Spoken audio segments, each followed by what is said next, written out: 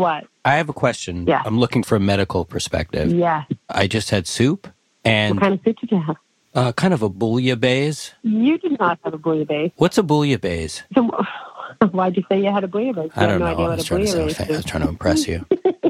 So good.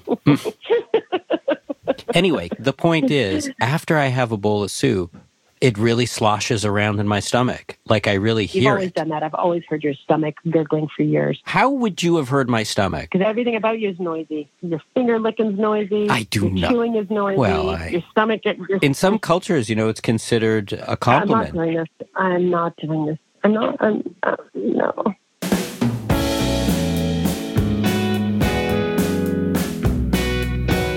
From Gimlet Media, I'm Jonathan Goldstein, and this is Heavyweight. Today's episode, Sergeant John Kapphahn. Right after the break.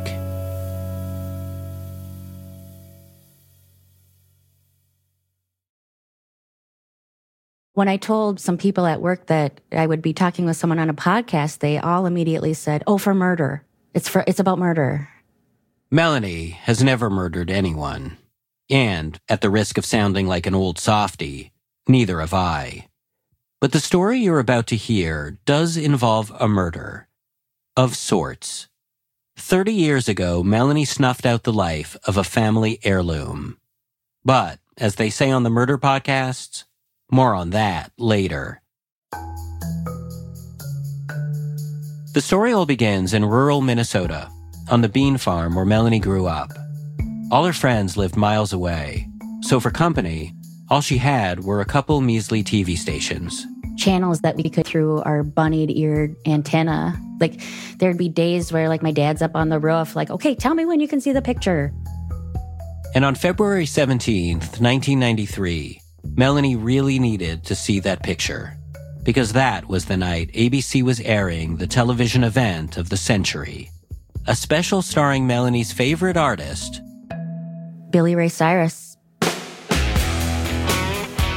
Billy Ray Cyrus. So cool. He could dance, great mullet, tight pants.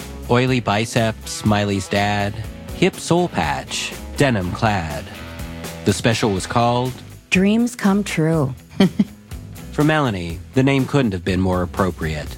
She loved Billy Ray Cyrus so much that she'd spent hours plunking out Achy Breaky Heart on the family piano. The only problem? Melanie was 9 years old, and the special came on after her bedtime. So my plan was to record the concert on a VHS tape so I could watch it later. Melanie's parents kept all the VHS tapes in a dining room drawer, so she pulled one out from way in the back. Slided it in and pressed record. Melanie's memory of what happened next is fuzzy. It might have been the next morning as she got ready to watch the special in her PJs that her mom asked, "Hey, by the way, what videotape did you record that on?" That would have been the moment Melanie learned the horrible truth. The tape that I had grabbed to record an hour of Billy Ray Cyrus over was an interview that my father had done from Vietnam while injured and hospitalized, and the interview was with Walter Cronkite. On this videotape? Yes, that had now been recorded over by Billy Ray Cyrus. Of course, as a 9-year-old, Melanie could only understand so much about what she'd done. She never watched the tape of her father's interview. She didn't know who Walter Cronkite was, or anything at all about the Vietnam War. But, I was able to comprehend that this was something we weren't going to get back. I have an older sister. She's 6 years older, and I think she probably helped me realize that by rubbing it in. Why did you put this on here? Do you know what was on this? This is Melanie's older sister, Sam, who was old enough to understand the significance of the tape and to remember her father's reaction when he found out it had been erased. Oh, it was like World War XVII. Because there was none of the interview left. There wasn't here's where the beginning of the interview is, and then it cuts to Billy Ray Cyrus. This was just straight up Billy Ray Cyrus on stage singing. Can I ask if you're a Billy Ray Cyrus fan? Did you feel like, well, this isn't all bad? I mean, we lost a family heirloom. No, not be something where I would have said that I would have considered that an equivalent swap of. It wasn't like, well, at least we've got Achy Breaky on VHS.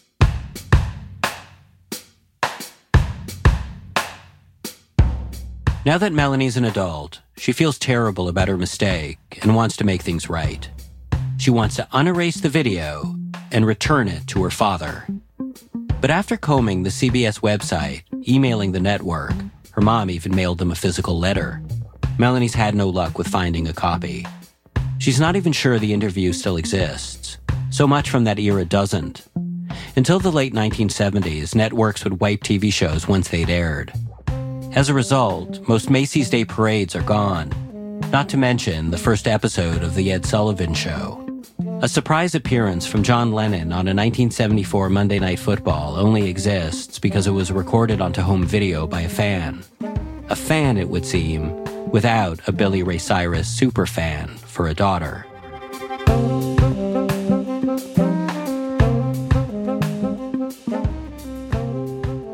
What makes Melanie's guilt all the worse is that the video was the one thing she could have turned to understand that time in her father's life. Because growing up, Vietnam was just kind of a subject that we knew not to bring up. Everything from her dad's time in the Army felt off limits. He kept his uniform deep in the closet, his Purple Heart in the back of a drawer. On the rare occasion their father did bring up Vietnam, it wasn't to share memories. There's times where my sister and I are just running around and, you know, him commenting to us, pick up your feet. You wouldn't last 5 minutes in Vietnam. You guys would all be blown up. Pick up your feet. God damn it. You wouldn't have lasted 4 days in Nam before you would have been shot. So basically all I knew about Vietnam was that I would not survive. I knew it was someplace where you needed to be quiet and that he had gotten hurt there. John had been caught in an explosion of shrapnel in Vietnam, but his daughters only knew this because of the pieces of metal that would occasionally fall from his body. I remember him sitting at our kitchen table, and every now and then there would be this little piece of metal that would get worked out of an arm or a leg. He's like, well, it's shrapnel. It's shrapnel working its way out. And of course, they would be very small. They weren't shiny, kind of like a very dark gray, not black. I remember that. Although Sam and Melanie are now adults, their understanding of their father's time in Vietnam is as piecemeal as when they were kids, and they're still too intimidated to broach the subject. So, as families tend to with big conversations, they kick the topic of Vietnam down the road to deal with someday. But given her dad's age and temperament, Melanie worries there might not be a someday. He recently was hospitalized with heart failure. Oh, no, I'm sorry. He's okay, but, you know, some imminent health issues, and he's getting older. Like, we don't have forever. It would be nice to know him. And I feel like maybe this is something, you know, I kind of effed up as a kid, and maybe I can undo it. Getting the video back is something Melanie wants to do for her father, but she also wants to do it for herself. The tape feels like her strongest hope, possibly her last hope, for understanding her dad. If she had the video, she could hear about her father's experiences at the moment he lived them, which is why she's come to me, her fellow Minnesotan. Let's see what we can do. Oh, you're so nice.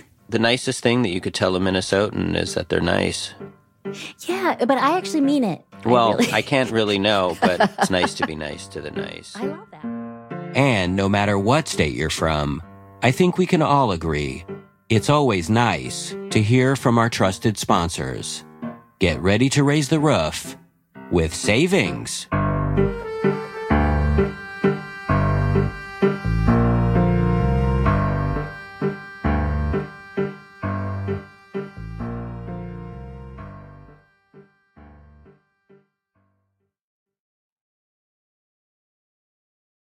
During the conversation with Melanie, I'd asked if after learning she'd erased the tape, she could bring herself, through her shame, through her mortification, to actually watch the Billy Ray Cyrus special. Heck yes, I did. You did? Yes. Oh, yes.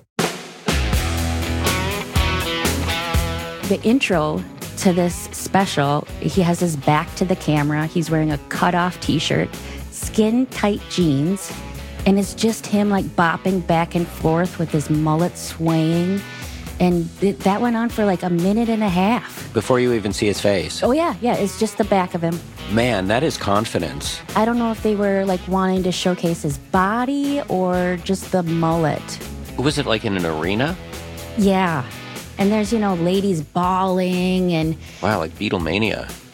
Billy Mania. My mission is clear.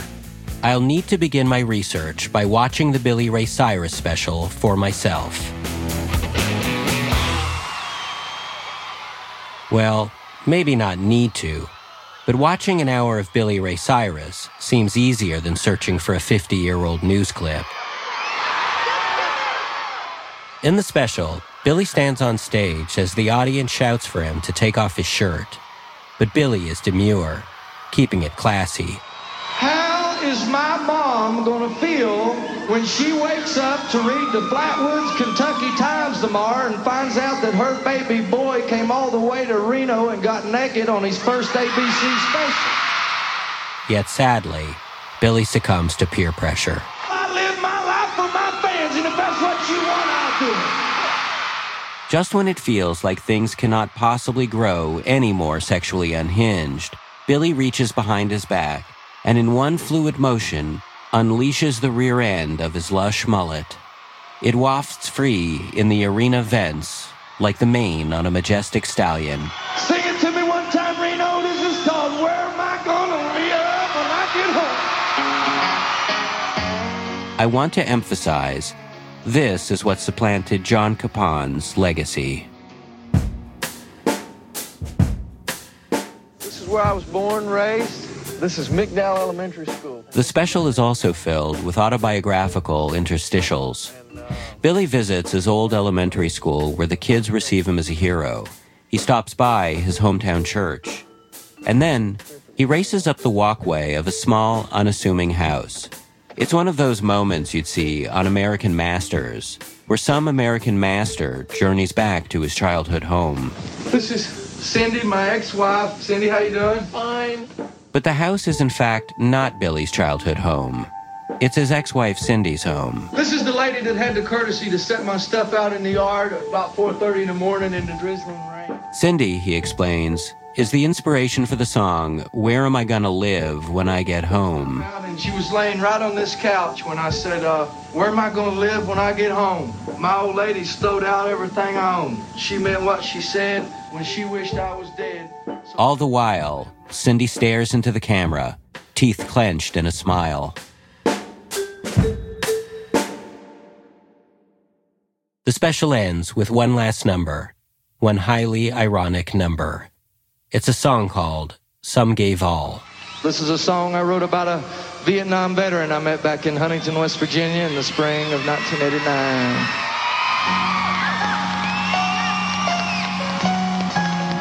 As it turns out, Billy Ray Cyrus is well known for his work on behalf of veterans. And so, as one West Virginian vet is being elevated in song, another Minnesotan vet is being brought low by song. His service to his country erased by Don't Till My Heart.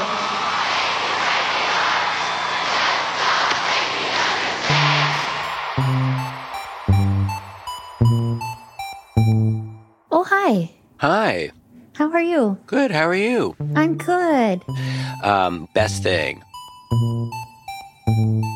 I found the clip of your father. Get out of town. Yeah. That's crazy. That's amazing. That's wonderful. Sounds like a lot of digging. I want to say yes, but I can't. One night over dinner with friends, I brought up the difficulty of trying to find a news clip that's over 50 years old. Oh, said Matt, my journalism professor friend, you just have to search the Vanderbilt TV News Archive. He pulled out his phone. He had the app right there. And when you search Melanie's father's name, Sergeant John Kapphahn, the clip comes right up. Well, You can't make it sound like it was super easy. Otherwise, I'm going to feel like an even worse jerk. No. It was very hard. Oh, my God. The reams of microfiches that we had to go through.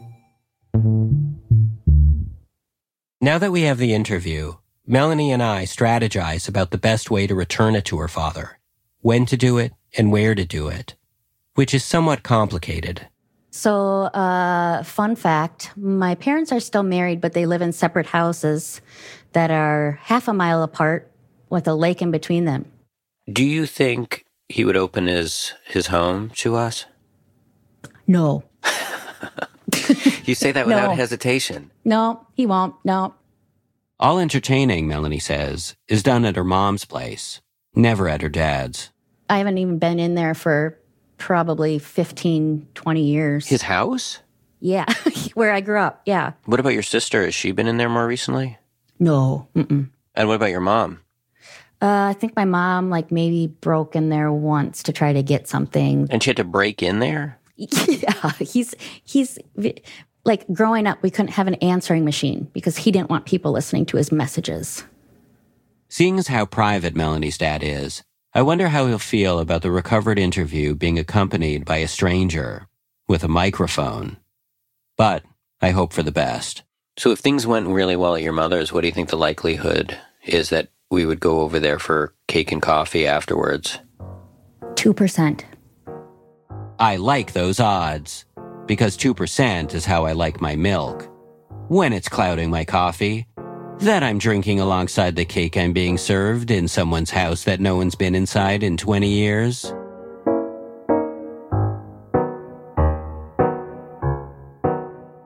The interview only exists as a digital file, so I decide to have it transferred to VHS. Presenting John with a tape will have a certain poetic symmetry, so I start calling video transfer services, the first of which informs me they don't put things on VHS tapes, and in fact, quote, do exactly the opposite. Eventually, though, I find a place willing to flout the Darwinian chain of media evolution for $150. It feels like a bargain. And so, videotape in hand, I set off to see the Kapphahns.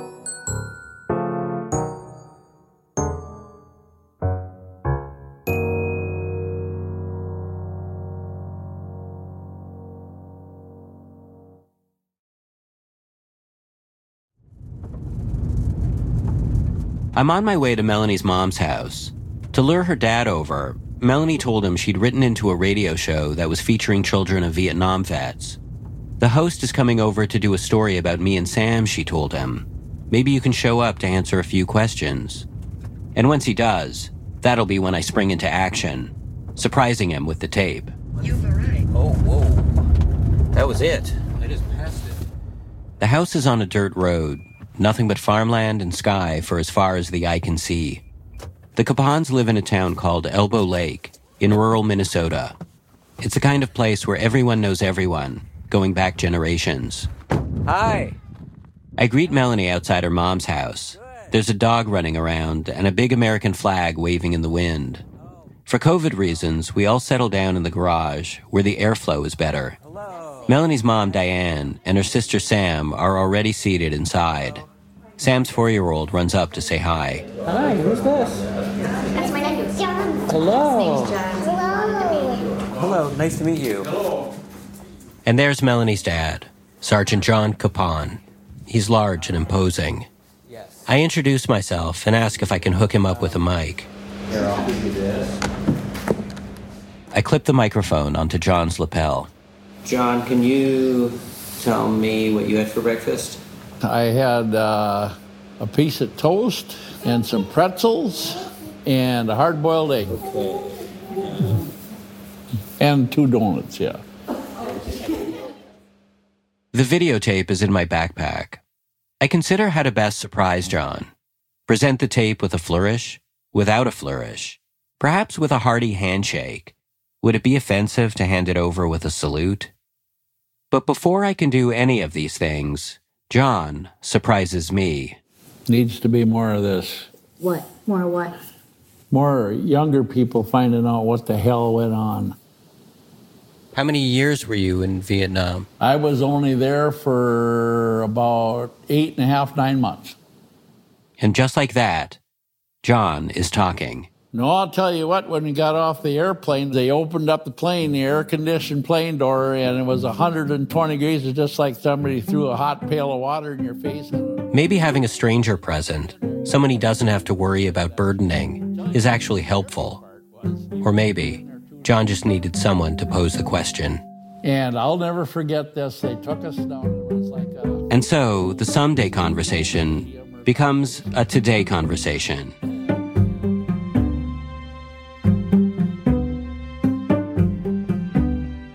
For the next couple hours, John shares stories that his daughters have never heard. Stories that even Diane, his wife of many decades, never heard. It turns out that a lot of what John did in Vietnam was called long-range reconnaissance patrol, which meant acting as a scout, tiptoeing through enemy territory. John was often the one who stayed out in front, the most exposed of all the men. Anything that don't look right isn't right. If you've seen a leaf that was turned a little color where the bottom of the leaf was up, there's something there.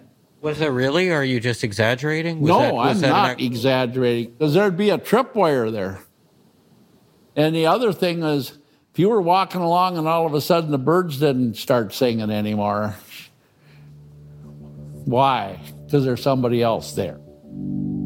You had to be careful about smoking too, John says, or showering, because the Viet Cong might smell you. You had to be on alert 24/7. And of course, you had to pick up your feet and walk real quietly. John shares the everyday things, like the food he ate, sometimes bananas, which he said were the best he'd ever tasted, plucked right from the trees. John looks from Melanie to Sam, telling them about the guys he served with, and the nights they spent playing cards and talking about their childhoods. He also shares the horrific things, of which there were many. Always used to tell us war is hell, and it is. But there was one time we had come along and there was a school teacher with her head cut off sitting on a post. She was like a 25-year-old woman. So that's the worst of humanity as far as I'm concerned. Eventually, John winds his way to the day he was wounded. He'd been sent to check out an area by the river, and there was a moment, he says, when he noticed something feeling off. No more than a leaf turned in a strange way. And suddenly, his men were caught in a hail of gunfire. John was shot in the leg. A helicopter came to evacuate him, but as John limped towards it, he stepped onto a booby trap. That's when the shrapnel embedded all over his body and even in his eyes, rendering him unable to see. And I woke up on my birthday, so that would have been 3 days later. I remember this one nurse telling me, "Happy birthday." Yeah, okay. And then anyway, she said, "Well, you've got some very important, there's people here from CBS television," she said, and I said, "What?" John and his family have not discussed the news clip in easily 30 years. Hearing John bring it up now, on his own, I'm struck by how baked into the story of his service it is. John says, so that he'd look presentable for television, the nurse spent a lot of time washing his hair. He'd be in bed with his eyes and face bandaged over, but at least his hair would look nice. And on December 30th, 1971, the nation tuned in to see John on TV. Felt kind of privileged, How many people are on Walter Cronkite News? Not very many. And John intended to commemorate that privilege by preserving it in the form of a videotape cassette. But alas, got wiped off with the achy, breaky heart. It seems that just as baked into the story of his military service as the TV news clip is, so too is its erasure, and what it was erased by. I hate Billy Ray Cyrus. Why? Because he erased my tape. Well, but before, I erased the tape. Let's leave Billy out of it.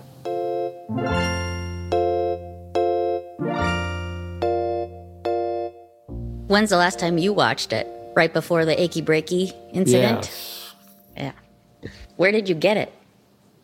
The guy who was my officer, he knew what was going on with this filming and stuff, so he had his dad record it, and that's how it got it. So. And then Melanie tells John the news. Well, Jonathan got it. He did? That's the whole reason we contacted him, was to get this for you. Really? More than during any of the stories he told, even the one about his being wounded, hearing about the news clip's recovery makes John grow more emotional than I've seen him all day.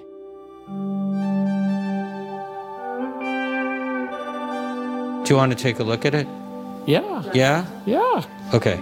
Is it on a CD, though?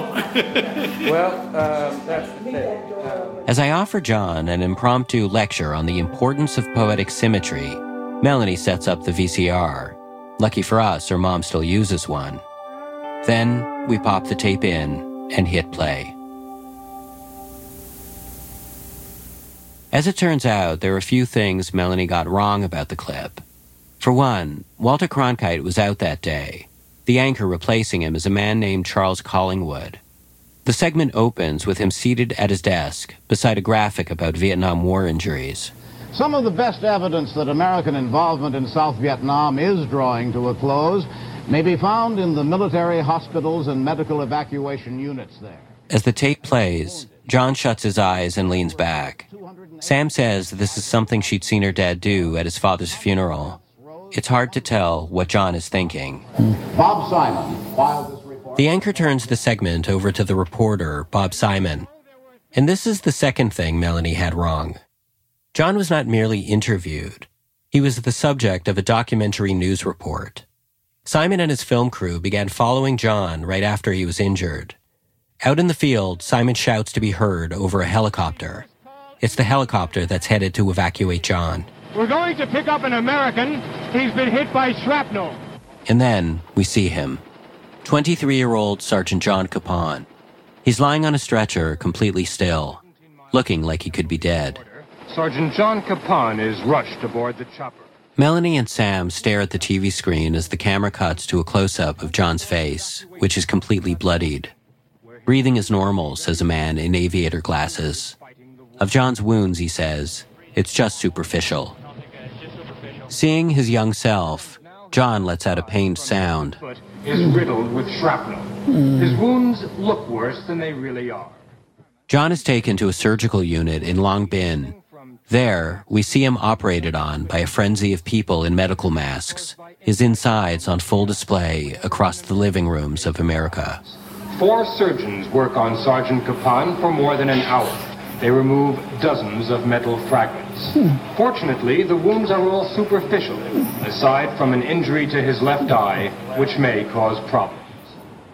The potential problems Simon's referencing are blindness. So much shrapnel had entered John's eyes that at this point, he still was without his sight. The last thing he'd heard before going under was a surgeon saying, "I don't know if this guy's going to see again. And I don't know about this leg. We might have to cut that off." Melanie later tells me that the whole report made her mad, the way they kept underplaying everything her dad went through, calling it superficial, when all through her childhood, she watched him pick shrapnel from his body.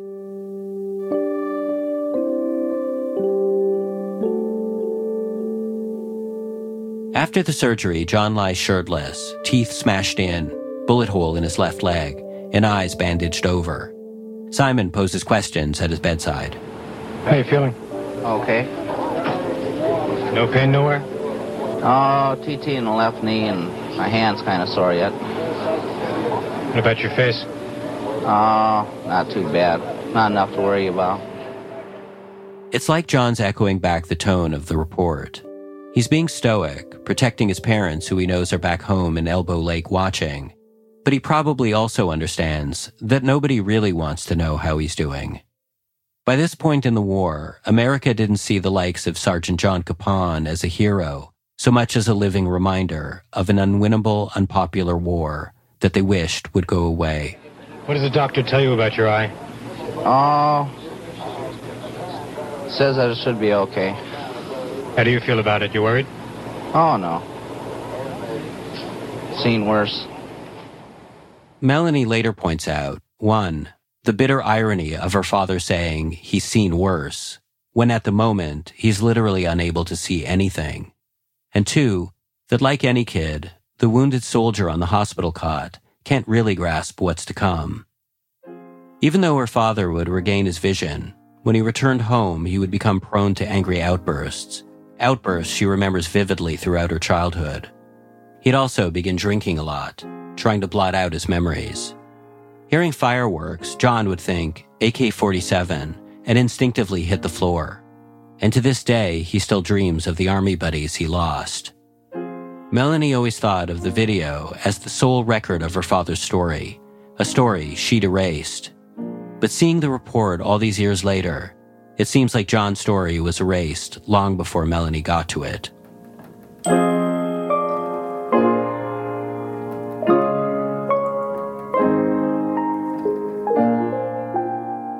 A troupe of USO entertainers tromp through the hospital, entertaining. A glamorous woman approaches John. Let's get that beautiful blonde hair. Sun bleaching in Vietnam. All right. I'm going to stay here. Get mine blonder. That's beautiful. And then, it's over. Bob Simon, CBS News, Long Binh. All told, the entire news report lasts no more than 6 minutes. I can't seem to forget you. As John stares at the screen, a 1970s perfume ad plays, its jingle repeating over and over again, "I can't seem to forget you."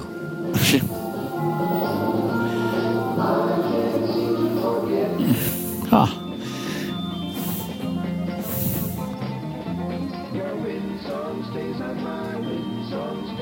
So you haven't seen that for how many years? Oh.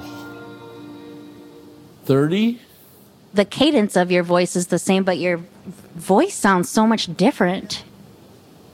Do you recognize your father in that guy? No, not at all. I mean, it looks like a young, blown-up kid. That's what it was. That's the way it were. Everybody was young. The average person that fought in Vietnam was 19 years old.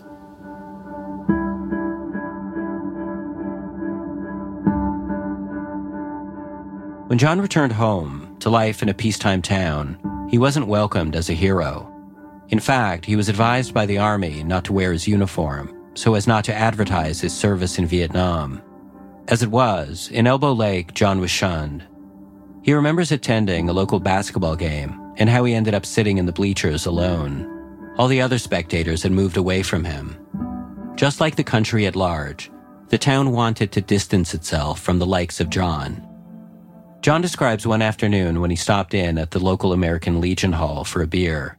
He figured it'd be the one place in town where he could comfortably enjoy a drink among peers.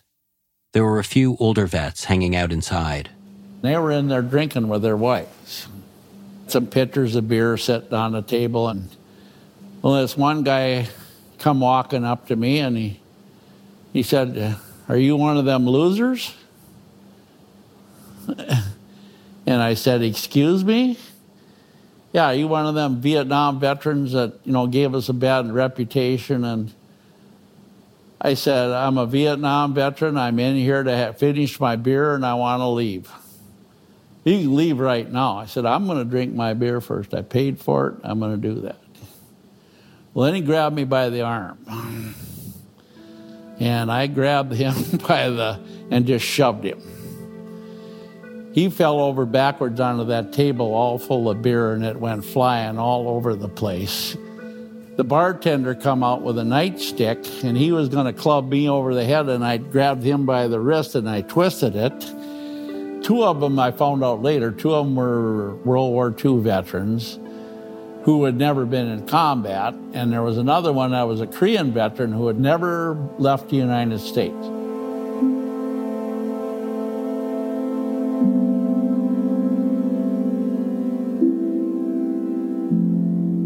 John says he only had one friend who also saw combat in Vietnam.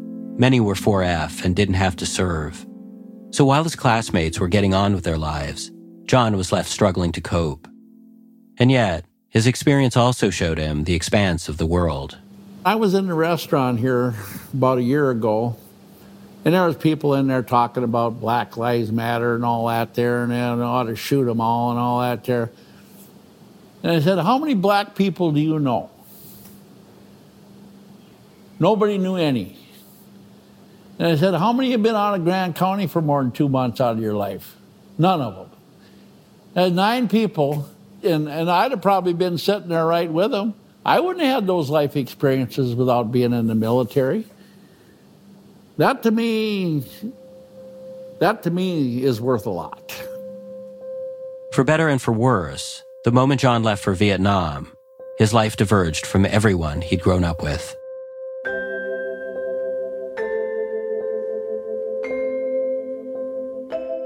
Melanie's nephew, Johnsy, has been coming in and out of the garage while we've been talking. Johnsy, do you know that Grandpa was in the Army? Sure did. Maybe John never fully felt like the country, CBS News, or even Elbow Lake really wanted to know what he saw and how he felt. But hopefully after today, he knows his family does.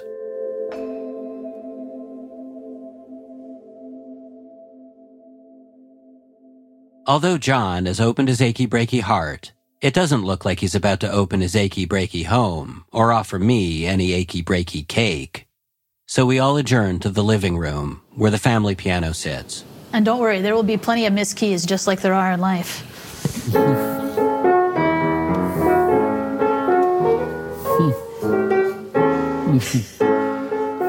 Knowing what an advocate Billy Ray Cyrus is for veterans, I'd asked if he could show up to Elbow Lake and serenade John.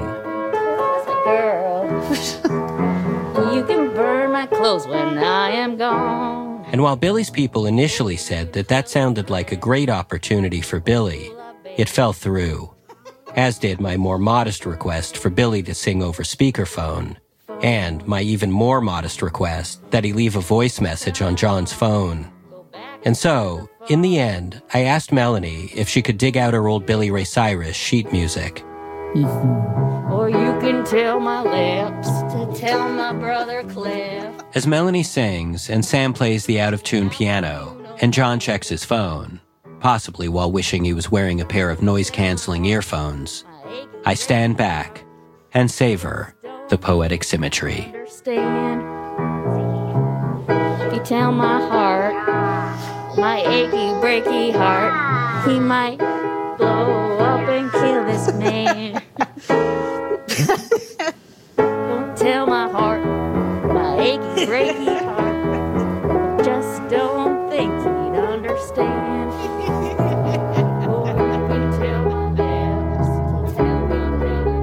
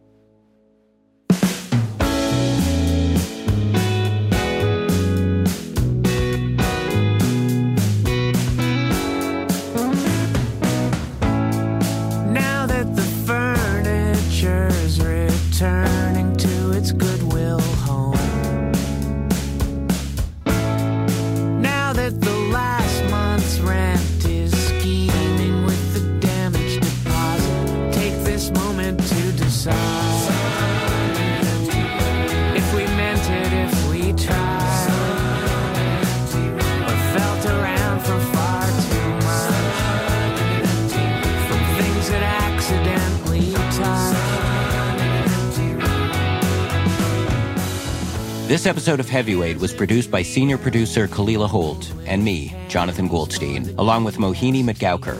Our supervising producer is Stevie Lane. Production help from Damiano Marchetti.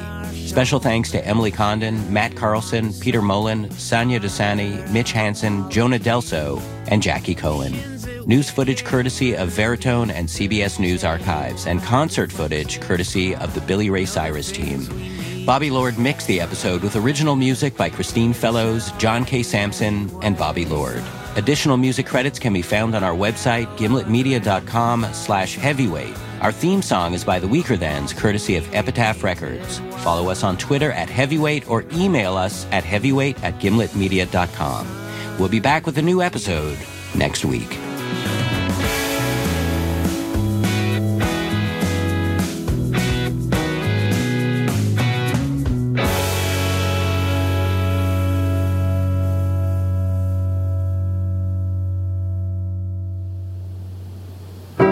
Wow.